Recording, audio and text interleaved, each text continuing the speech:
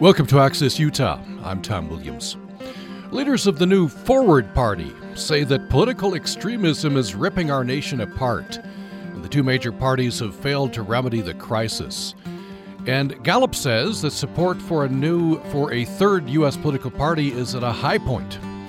Today we're going to talk about this. We'll talk with representatives from the United Utah Party, Constitution Party of Utah, Utah Libertarian Party, and the Green Party of Utah. By the way, we'd love to have your questions or comments. You can best get us today by email to upraccess@gmail.com, upraccess@gmail.com. We welcome in our guests from the United Utah Party, the chair of the party, Hillary Sterling. Thanks for joining us. My pleasure. Constitution Party of Utah Chairman Russ Hatch is joining us. Thank you. Thank you for inviting me. Utah Libertarian Party, their chair, Barry Short. Thanks for joining us. My pleasure to be here. And from the Green Party of Utah, Adrian Velarde, who was past co-chair, also worked on the presidential campaign of Dario Hunter. Adrian Velarde, thanks for joining us. Pleasure to be here. Thank you. So let me just go around the panel. I'll start with Hillary Sterling. Have you tell me a little bit about yourself and a little bit about the party you're representing. Hillary Sterling first. Thank you. Again, my name is Hillary Sterling, chair of the UUP. We began in 2017. Some of you may remember we had to sue to get on the ballot, and Jim Bennett he was our first candidate, had a couple months to campaign, and got 9% of the vote despite those hurdles. So we were very excited with his run, and we've been running candidates ever since. This year we've got 24 candidates on the ballot on federal, state, and county levels, and I'm just excited to bring representation to a portion of the state that really isn't represented anymore. With us, we are a moderate centrist party. We're specifically appealing to those who have been left behind by the national parties, and we focus on reforms like gerrymandering, voting reforms that will more accurately reflect the will of the people, those sorts of things, to bring government back into accountability to the people. And so that's kind of where we stand and who we are and what we bring to the table. All right, thank you. Let's turn next to Russ Hatch with the Constitution Party of Utah. Tell us a bit about yourself and about your party. Yes, I've been a fairly long-term resident of the state of Utah. I got involved with the Constitution Party about 2006. The party was established in Utah around the year 2000, when we had an opportunity to start having candidates on the ballot about 2004. We've had candidates ever since then. Currently, we have 5 candidates, 2 for U.S. congressional office, 2 for state congressional office, and 1 for a local municipality. Excellent. Let me turn next to Barry Short with the Utah Libertarian Party. Tell me about yourself and your party. All right. Well, I'm a longtime libertarian. I actually became a libertarian and cast my first libertarian vote way back in 1976 for our presidential candidate that year, Roger McBride, who some of you might have heard his name. He was the producer of the show Little House on the Prairie and the successor, the manager of the Rose Wilder Lane estate. We're a party that believes in the individual. We fight for individual rights all the time. And, you know, one of the things that you'll probably hear mentioned a lot during the discussion today, and we've already heard it, is the word accountability. Our goal is to make the government do a whole lot less, and so accountability will be a lot less of an issue because it's just our government today is too pervasive, too invasive in everyone's lives, and we want to roll it back to a much smaller level where there won't be nearly as much corruption. There won't be the things that it needs to be accountable for because it simply won't be doing as much. Thank you. And from the Green Party of Utah, Adrian Velarde, tell me a bit about yourself and the party. Well, I ran in the State Senate District 12 race in 2018 as a Green candidate. And the Green Party basically, I guess to put it in a nutshell, is just people central. We can't compete with the voice of corporations and big money. And, when you have corporations pouring monies into PACs and then distributing out these monies, it's hard for the average person to have their voice heard. And so that is something that, as a Green Party, we want to see that sort of improprieties just done away with.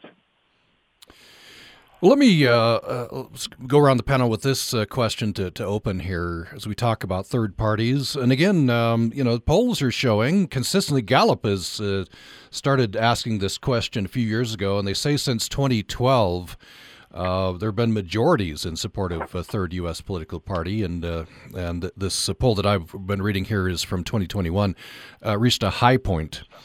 Among independents, Republicans, a plurality among Democrats. But, of course, really never success on the national level anyway.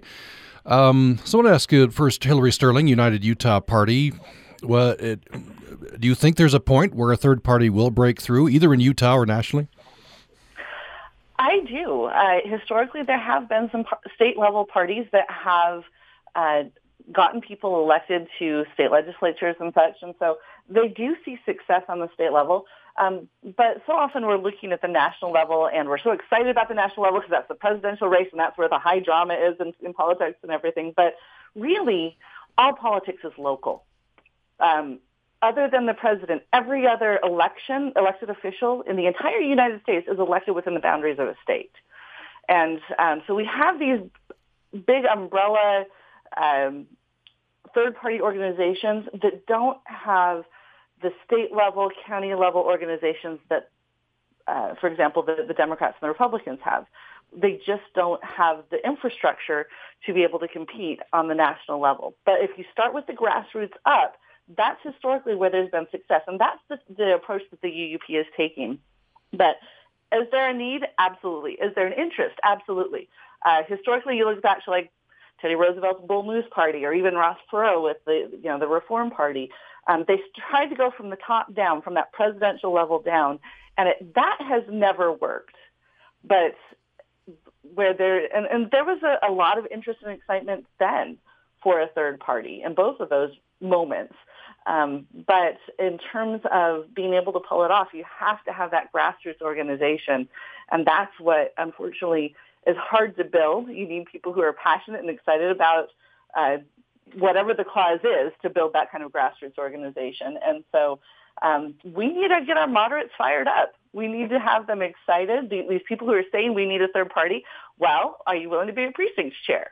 Are you willing to campaign with a candidate?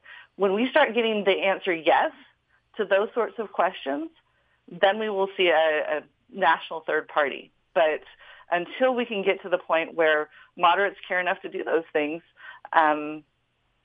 it's going to be a long, hard haul. Let me follow up with you, Hillary Sterling. Sure. You say United Utah Party is in favor of reforms, and it might take some reforms for third parties to break through, right? This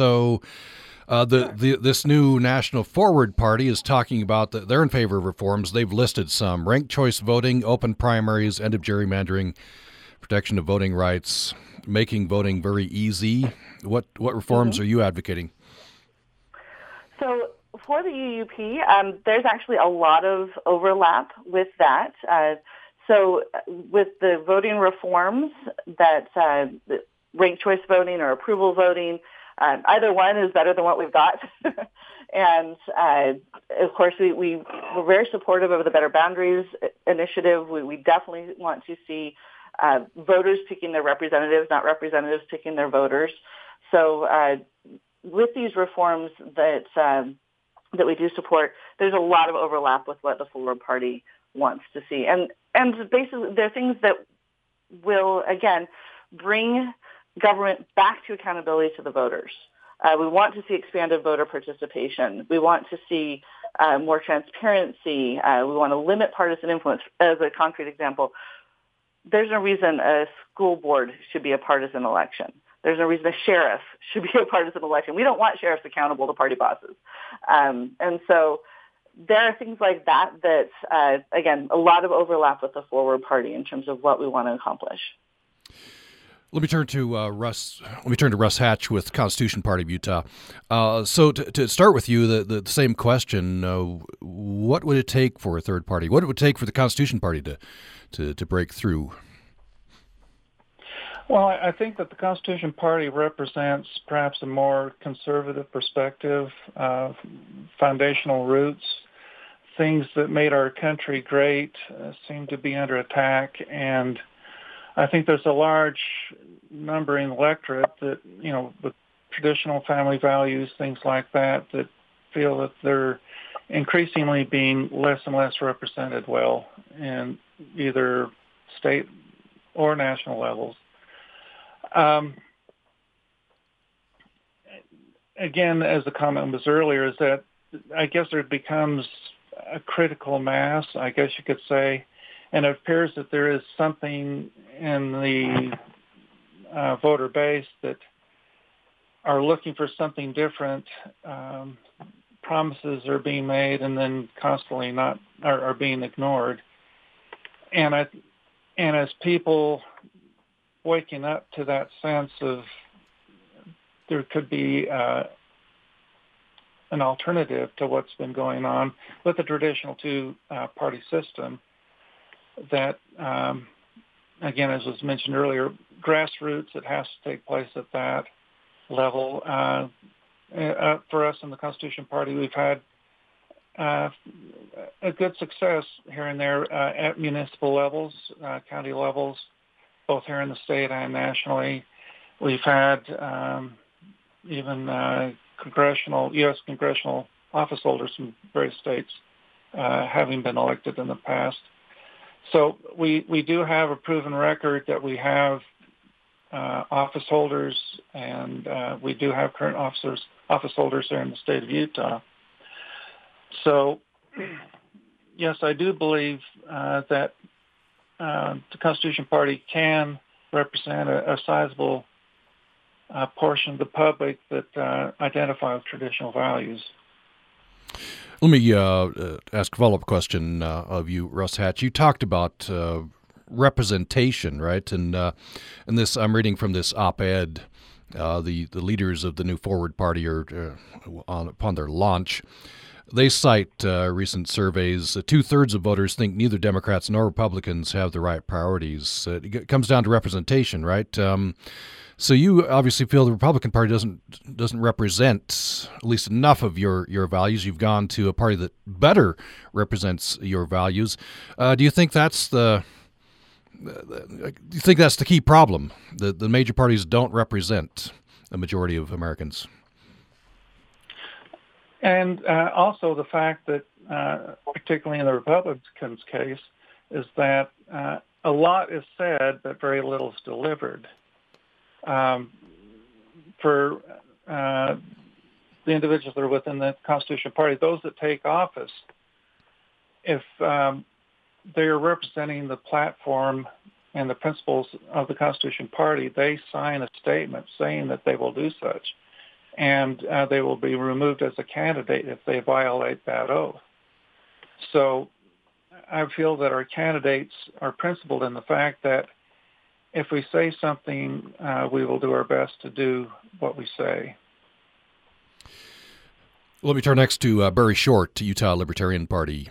Let me ask you first the question I'm asking everybody: What would it take for libertarians to break through? Elect more candidates, local level and national level. Well, we're having a lot of success actually electing candidates at the local level. We have a couple thousand libertarians in offices around the country. We have many libertarians in offices, in particular on city councils here in Utah. We've had We had a candidate for treasurer in 2020 who got the largest raw vote that a Libertarian has ever received in Utah, with over 200,000 people casting a vote for a Libertarian. That was more than double our previous record. So we know the growth is happening. And I have to agree with my fellow chairs in that we need to focus on these local level races because, in fact, when you're talking about electing a president, electing a governor, any of these kind of positions, people naturally want to be electing somebody they've heard of before and who has a track record of some kind.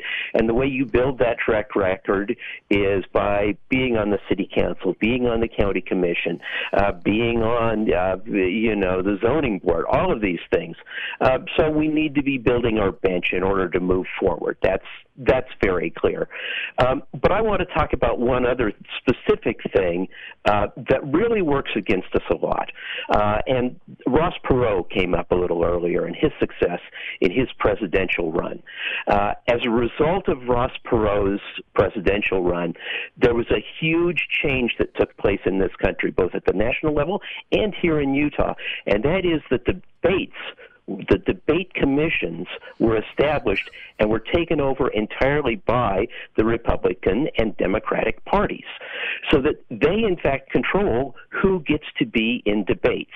And yes, there are criteria that they say that you have to be hitting in certain polls and whatever, but then they have a group of different polls that they pick from, and miraculously they always seem to pick the 5 polls out of this pool of 20 where the Libertarian or the candidate of any other party has their lowest polling numbers.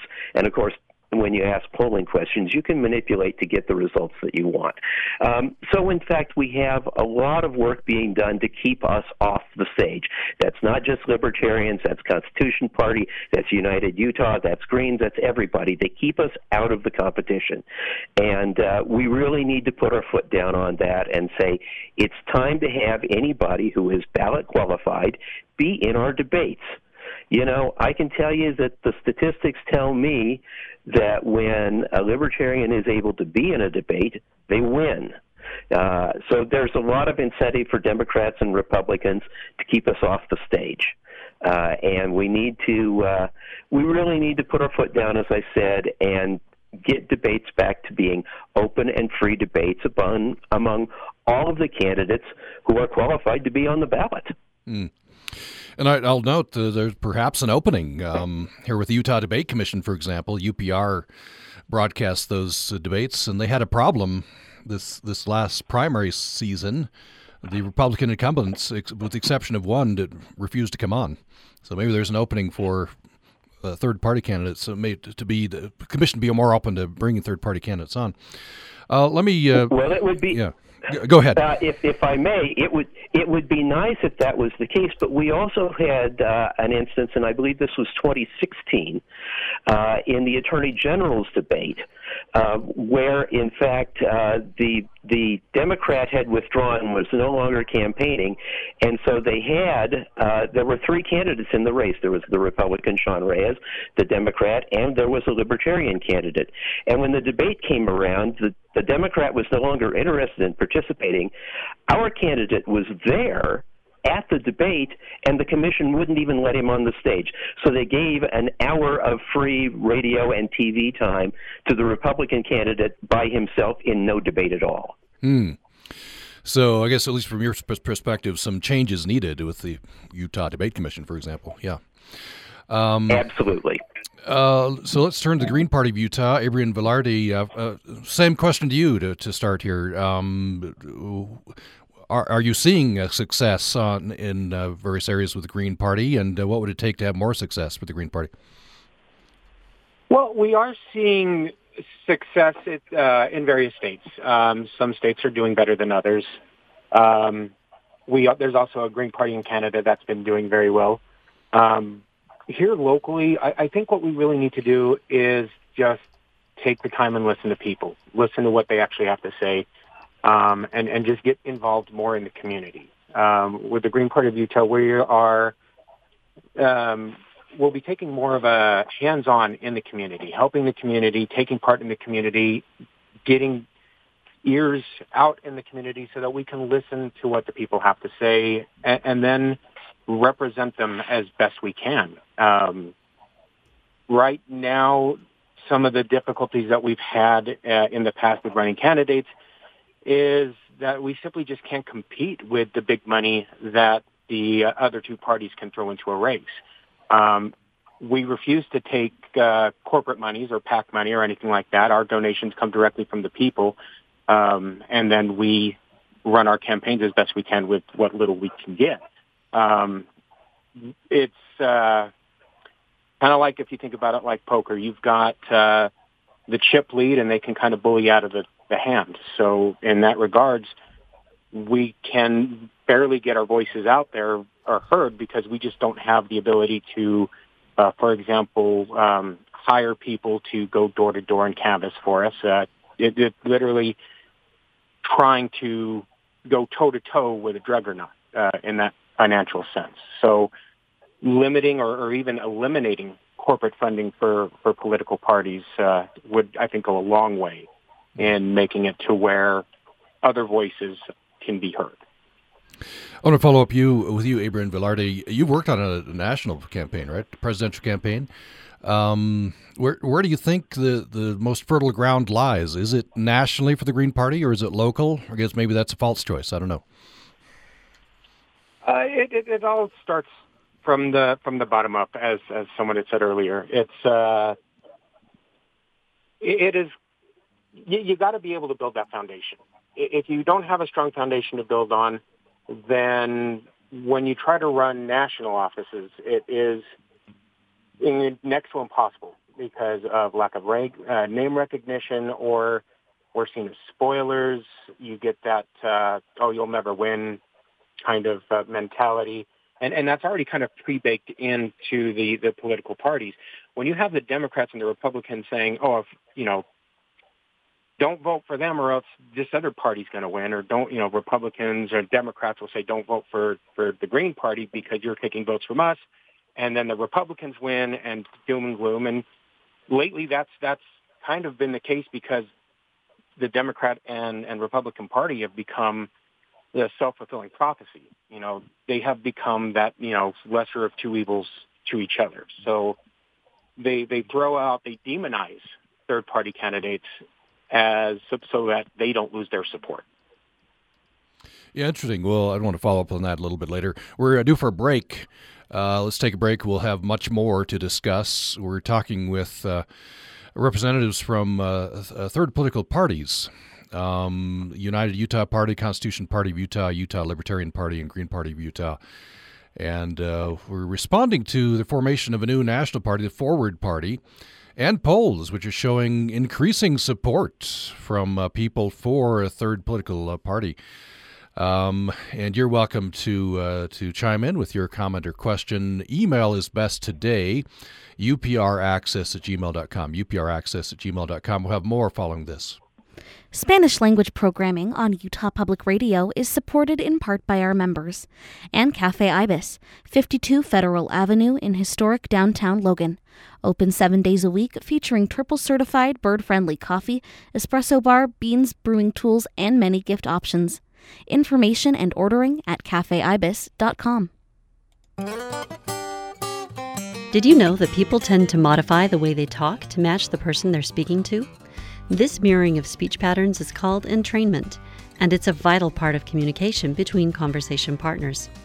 While there is substantial research on entrainment in adults, there's a significant gap in understanding how children develop entrainment skills and the impact of certain communication disorders on childhood entrainment.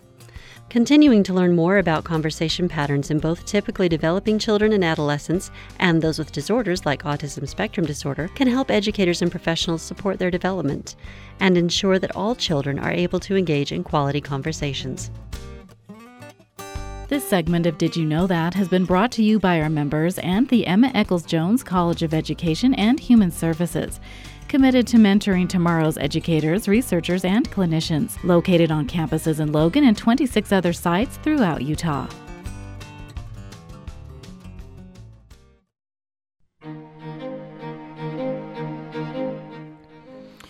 Thanks for listening to Access Utah. I'm Tom Williams. Leaders of the new Forward Party say that political extremism is ripping our nation apart and that the two major parties have failed to remedy the crisis. This comes amid polls. Polls have been pretty consistent, showing that Americans, at least they tell the pollsters, they're not satisfied with the two major parties and they'd be open to a third party.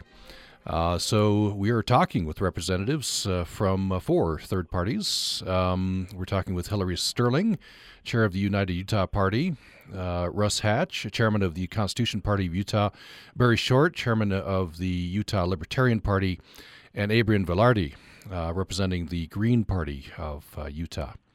You can get your comment or question to us by email to upraccess@gmail.com. Let me start again with Hillary Sterling, United Utah Party. I want to ask you specifically, it seems like there's an opening, should be an opening for moderates, right? And that's the whole, I guess, the foundation of United Utah Party, as is with the Forward Party, because it seems like the two major parties are kind of retreating to their extremes.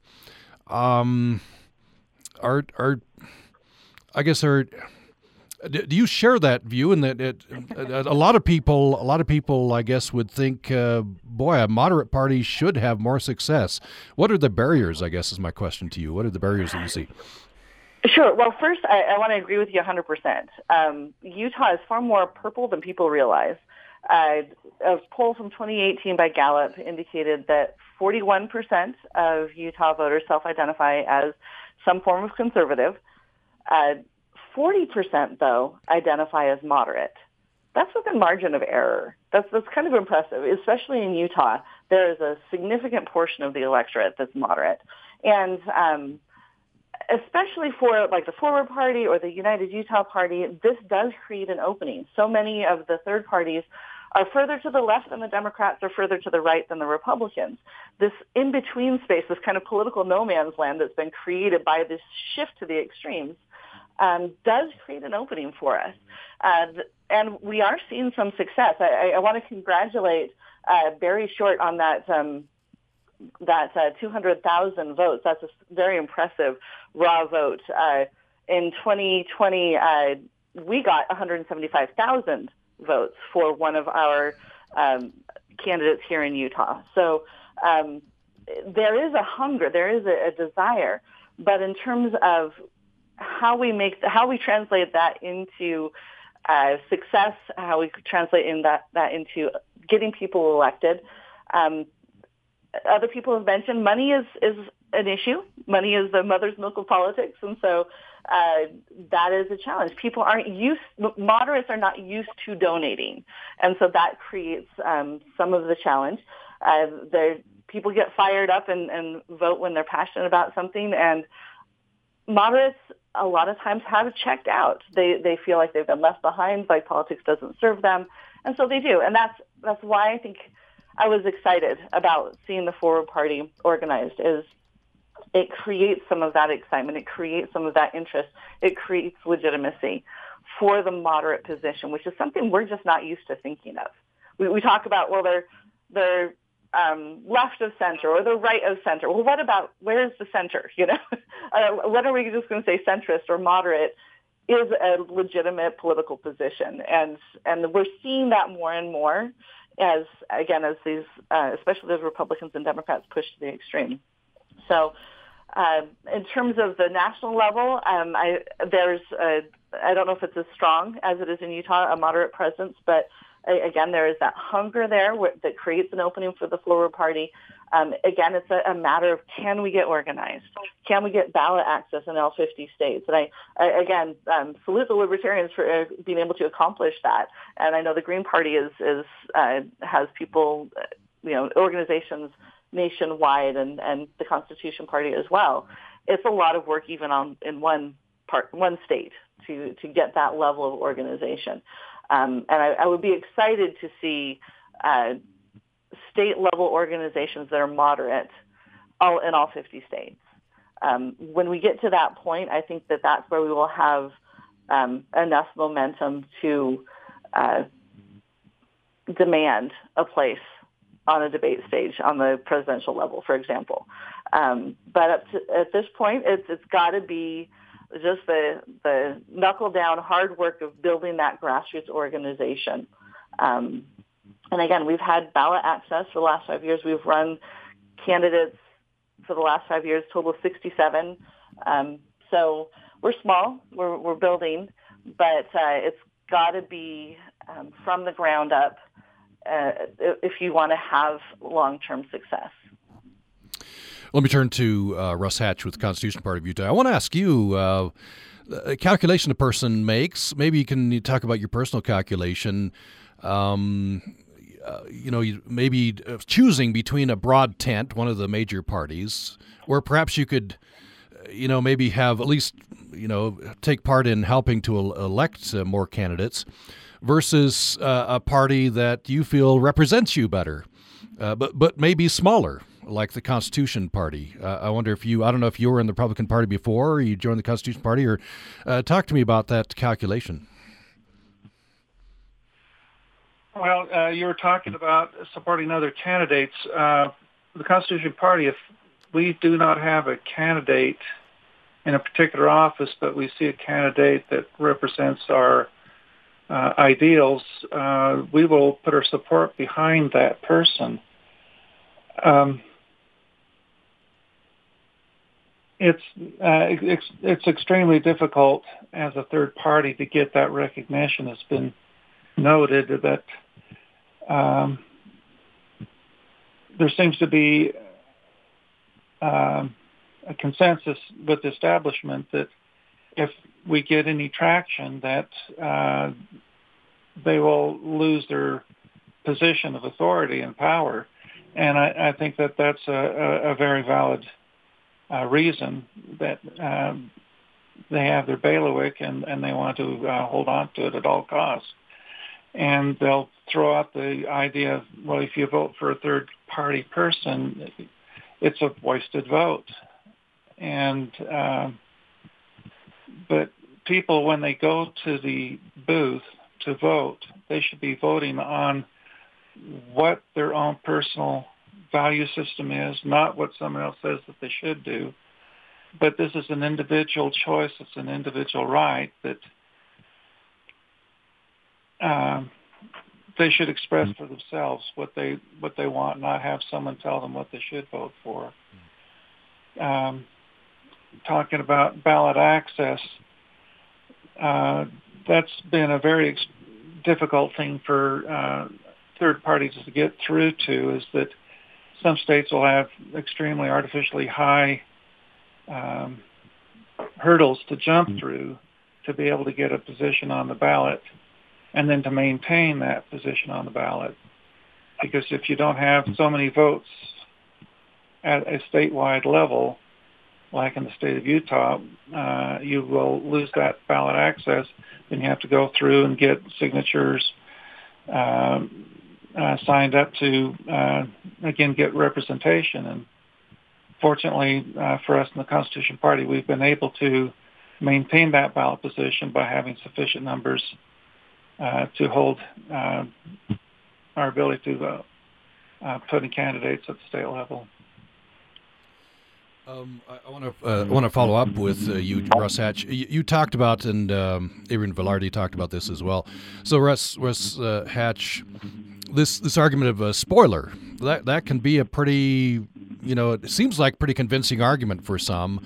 Hey, I'd like to vote for the Constitution Party candidate, but if I do, I'll just spoil the race and maybe get a person I don't want to come in. And that's true, I guess, until it isn't, right? That thinking. But how do you overcome that? Again, a person has to vote their conscience.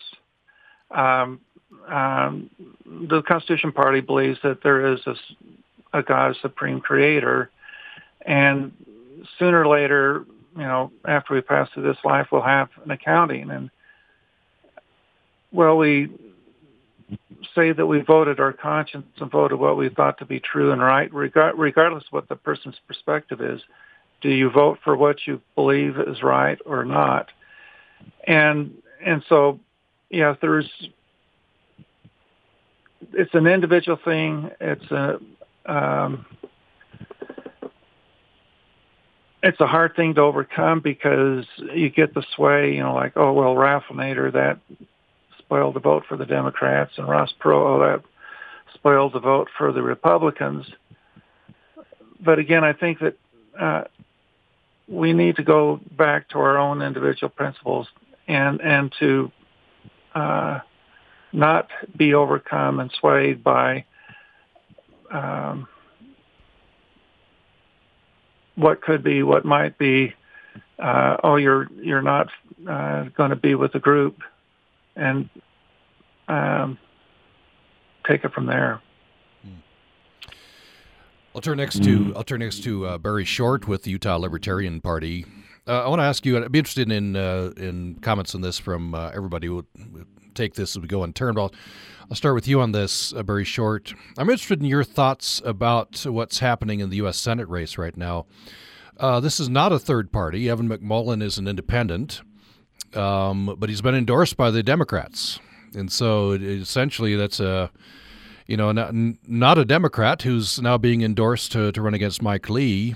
Is that a model that can work? Would you endorse that kind of a model? No, I can't really endorse that kind of model. I understand the idea behind it in Utah, where it's virtually impossible at this point for a Democrat to win a statewide race. So, some people made the decision that it was better to run a Democrat as an independent than to run them as a Democrat, that they thought that might be a slightly better strategy in Utah. But, McMullin's connection to the Democratic Party are undeniable. They're very deep. He first showed up here back in 2016 when he was funded by the Democrats specifically to undermine the Libertarian candidate, because Utah in 2016 didn't have much of a taste for either Donald Trump or Hillary Clinton, and our candidate, Gary Johnson, for president, was basically polling even. It was like a three-way tie very early on in that race, and suddenly here came this other Democrat, Evan McMullin, waving, oh, well, I'm pro-choice, which, the sort of right-wing virtue signaling thing that you can do. And anyway, I have no respect for Evan McMullin whatsoever. I appreciate that some people think we should get him out of Utah, but I can think of other places to send him rather than Washington, D.C. I'll just say that the McMullin. We'll have to get the McMullin campaign to respond to that. They continually tout their conservative bona fides for one thing. Let me turn to Green Party of Utah, Abram Velarde. I want to follow up on a couple things you said previously. You talked about the Green Party in Canada has had success, but of course that's a parliamentary system, right? So harder here in the U.S. try to get a third party going. There's some barriers there. We've talked about that. I want to talk specifically. If you want to respond to that, you can as well. But I want specifically to talk about this. You use the word self-fulfilling prophecy. Maybe you can add to that, expand on that. That you're a spoiler until you're not, as I said earlier. How do you make this not a self-fulfilling prophecy? Well, essentially, when they talk about third parties, you can't diss a third party without trying to make their main opponent sound like the worst evil on earth, like evil incarnate. And so to do that, they use third parties as a tool in which to make it sound so life or death that if you vote for a third party, that you condemned the world to oblivion. And politics, unfortunately, has become exactly what has become that evil. It's become so dire that if you do take a chance and vote on a third party, that so they've kind of become that which they predicted they'd be. George Washington, in his farewell address, had predicted this very outcome with the two-party system, with one party becoming so corrupt that it can dismantle the means of which got someone into power, and we're seeing that happen in real time now. So this isn't anything that wasn't seen. I mean, George Washington saw this coming hundreds of years ago, and why we're not seeing it now is beyond me. But it's at that point to where you have to just stop with that propaganda of a third party can be a spoiler and just draw the line in the sand. Say enough is enough. I am not going down this path anymore. Politics has become so divisive, so tribal, that it's us against them. And there's no room for rational thought. There's no room to kind of take a deep breath and realize that at the end of the day, we're all Americans. We're all on the same team. We just have different ideas on how to get to the same place. We all want security for our children. We all want that security for ourselves and not to have to worry about where, how we're going to take care of our families, and how we're choosing between medication and paying rent. They're ignoring that because they're too busy weaponizing their voters and using us as kind of a pawn in the McMullen situation here, where, they're endorsing an independent, but again, they're playing kingmaker at this point because they want to get rid of a Republican, and they can't do it themselves as a Democrat. So it just gets so convoluted after a while. Well, let's take another break. When we come back, we just have final statements from our panelists. We'll have about 6 minutes left when we come back. We do appreciate them joining us. This is a very important topic. We're kind of jumping off the formation of a new national party, the Forward Party, and talking about third political parties. And so we have representatives from United Utah Party, Constitution Party of Utah, Utah Libertarian Party, and the Green Party of Utah on with us today. We'll have more following this. Support for Utah Public Radio comes from listeners like you and the Utah Cheese Awards, presenting the annual tasting reception and market, the afternoon of Saturday, November 5th at Shades on State, Brewing in downtown Salt Lake City. Details and tickets available at utahcheeseawards.com under the Events tab. I'm Dr. Susan Madsen, founding director of the Utah Women in Leadership Project. We recently published a series of research snapshots on Utah women of color. In this next podcast episode, we'll focus on the status and experiences of Utah Asian women and the disparities in terms of education, housing, and health outcomes.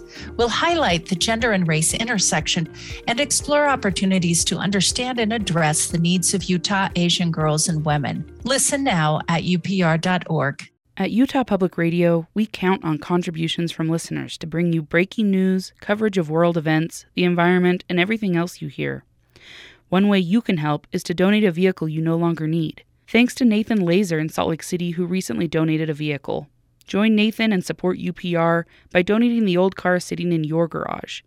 Learn more at upr.careasy.org. And thanks.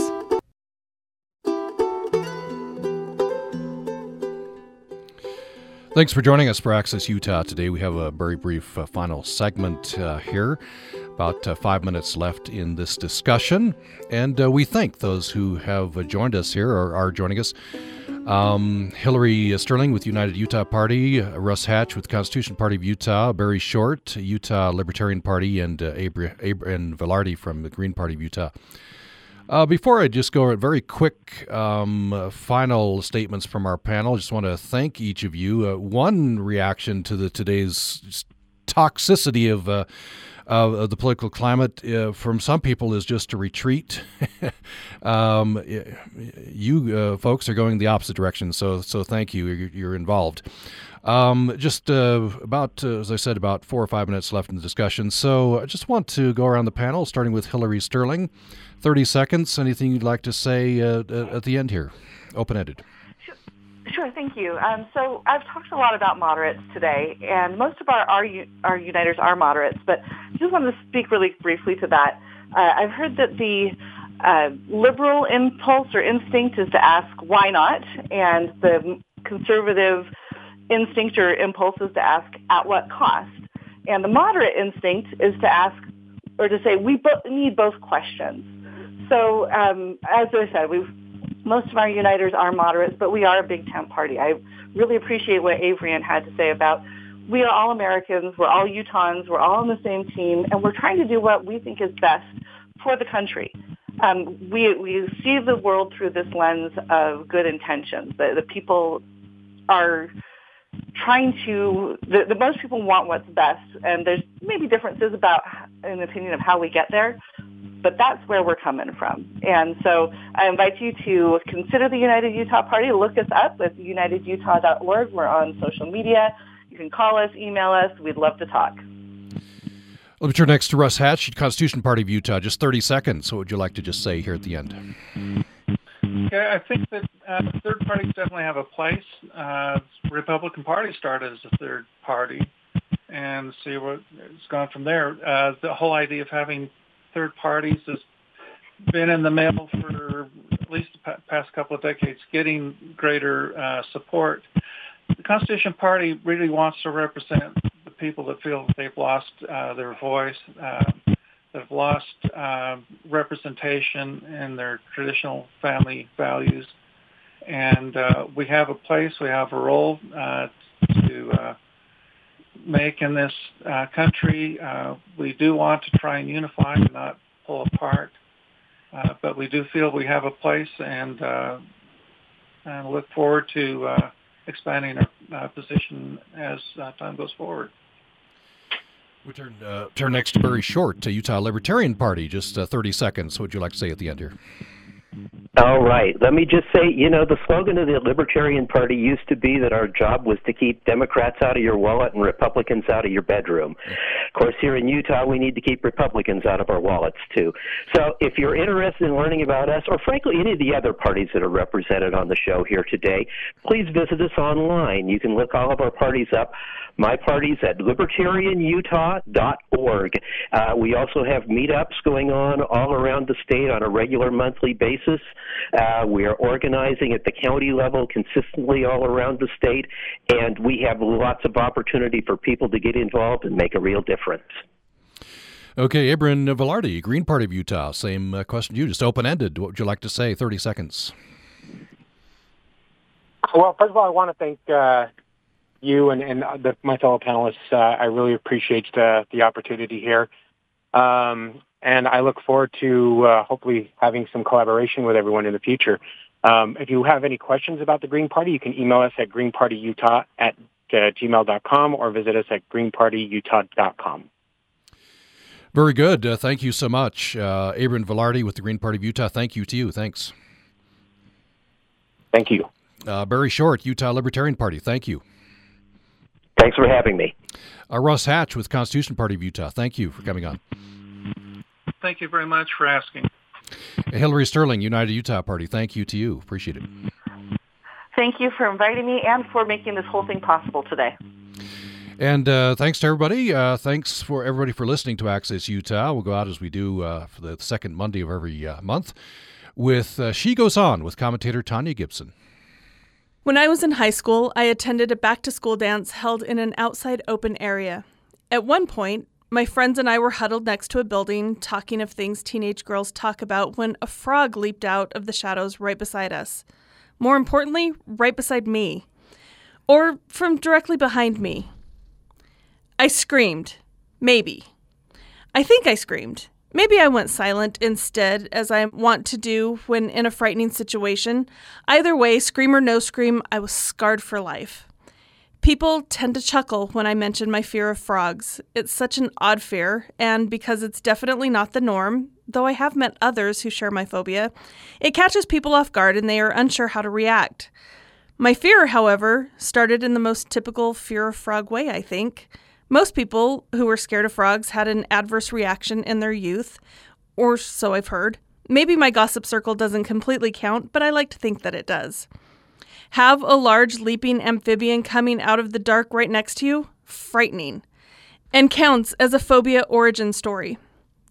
This fear, now, and maybe always, includes anything that leaps. Crickets, grasshoppers, which makes living in Utah in the summer a challenge. I avoid them all. I remember a time babysitting my sister's lizard when an entire bag of crickets was dropped and escaped into my apartment's living room, which did nothing for my fear of jumping things. I remember holding it together enough to hoarsely call for a disposable cup to be used and not one of our regular drinking glasses. So maybe it was no scream. I certainly don't remember screaming at the carpet full of crickets. And standing just out of the melee, keeping a side eye on the situation until it was once again under control.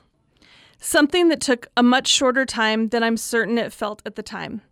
All told, however, frogs are still the worst. I still struggle to look at funny videos that have the slimy green things jumping onto faces without a full body shudder. This phobia of leaping things may also go a step further and rope in anything with the element of surprise. If it wasn't that frog, which was gross and clearly behind me, making its escape then, it was the surprise of the encounter. Something I've never been fond of. Surprise parties? Count me out. On either end. Surprise gifts? Fine, but I'd rather not. I'm happy to tell you what I'd love, however. Ends of books? Better to read the end first and know what you are getting into. Manage expectations going in. Pranks? Nope, not even a little. April 1st is spent avoiding pretty much everything and muttering under my breath about how much I hate the day. I'm not entirely certain why I don't enjoy surprises or even when this started. I suspect it was early on, in a childhood with a few ups and downs and a little tension flowing as an undercurrent. Ripe for developing anxiety, the more I could nail down and control, the better. The more I could plan out my future and check things off, the easier life was. The more trial I faced in all its colorful variety, the more the element of surprise became an unwelcomed guest in life. Controlled predictability became my drug of choice, my vice, my need, and finally, a defining trait. I like to plan and plot and know what will be happening from day to day. I like structure, things that are sure, routine, planning. Sometimes I wish I had this knowledge decades before. That's the wanting to know the end before we begin again. If only to have charted how this phobia of things that leap and surprise have morphed and shapeshifted as my life unfolded. The roots were ever present, that I know, but was it always this strong? Were there times it was stronger, and when? When we moved into our home and were flanked by ponds full of croaking frogs every summer as soon as the sun started to dip, when I lost a sense of self when I was 21 and again at 24 and then 32, I wish I had known to write down, along with appointments and other lists, of how I felt when my world wobbled. But maybe I'm making too much of a leap. See what I did there with this? Maybe frogs are frogs and structure is structure, and I shouldn't be trying to make a bridge where one would be inhospitable. And really, maybe this phobia is just about crickets and grasshoppers, and most definitely frogs. This is Tanya Gibson for She Goes On. Hello, listeners. I'm Shireen Gorbani, Salt Lake County Councilwoman. Join us for Both Sides of the Aisle. This is a weekly debate over politics, policy, and big issues facing the state of Utah, featuring voices on the right, in the center, and on the left. That's me. Both Sides of the Aisle attempts to help you understand the important questions facing the residents of this state. We prove that you can still put Republicans and Democrats in a small room and have meaningful dialogue. Thursday mornings at 10 a.m. on Utah Public Radio.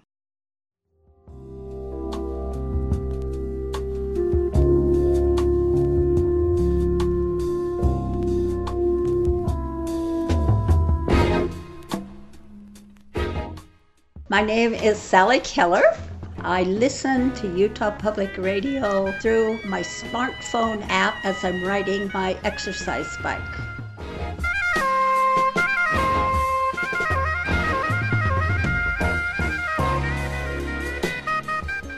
You're listening to Utah Public Radio, a statewide service of Utah State University and the College of Humanities and Social Sciences. KUSR Logan, KUSK Vernal, KUSL Richfield, KUST Moab, KCEU Price, KUSU FM Logan, and also heard at upr.org.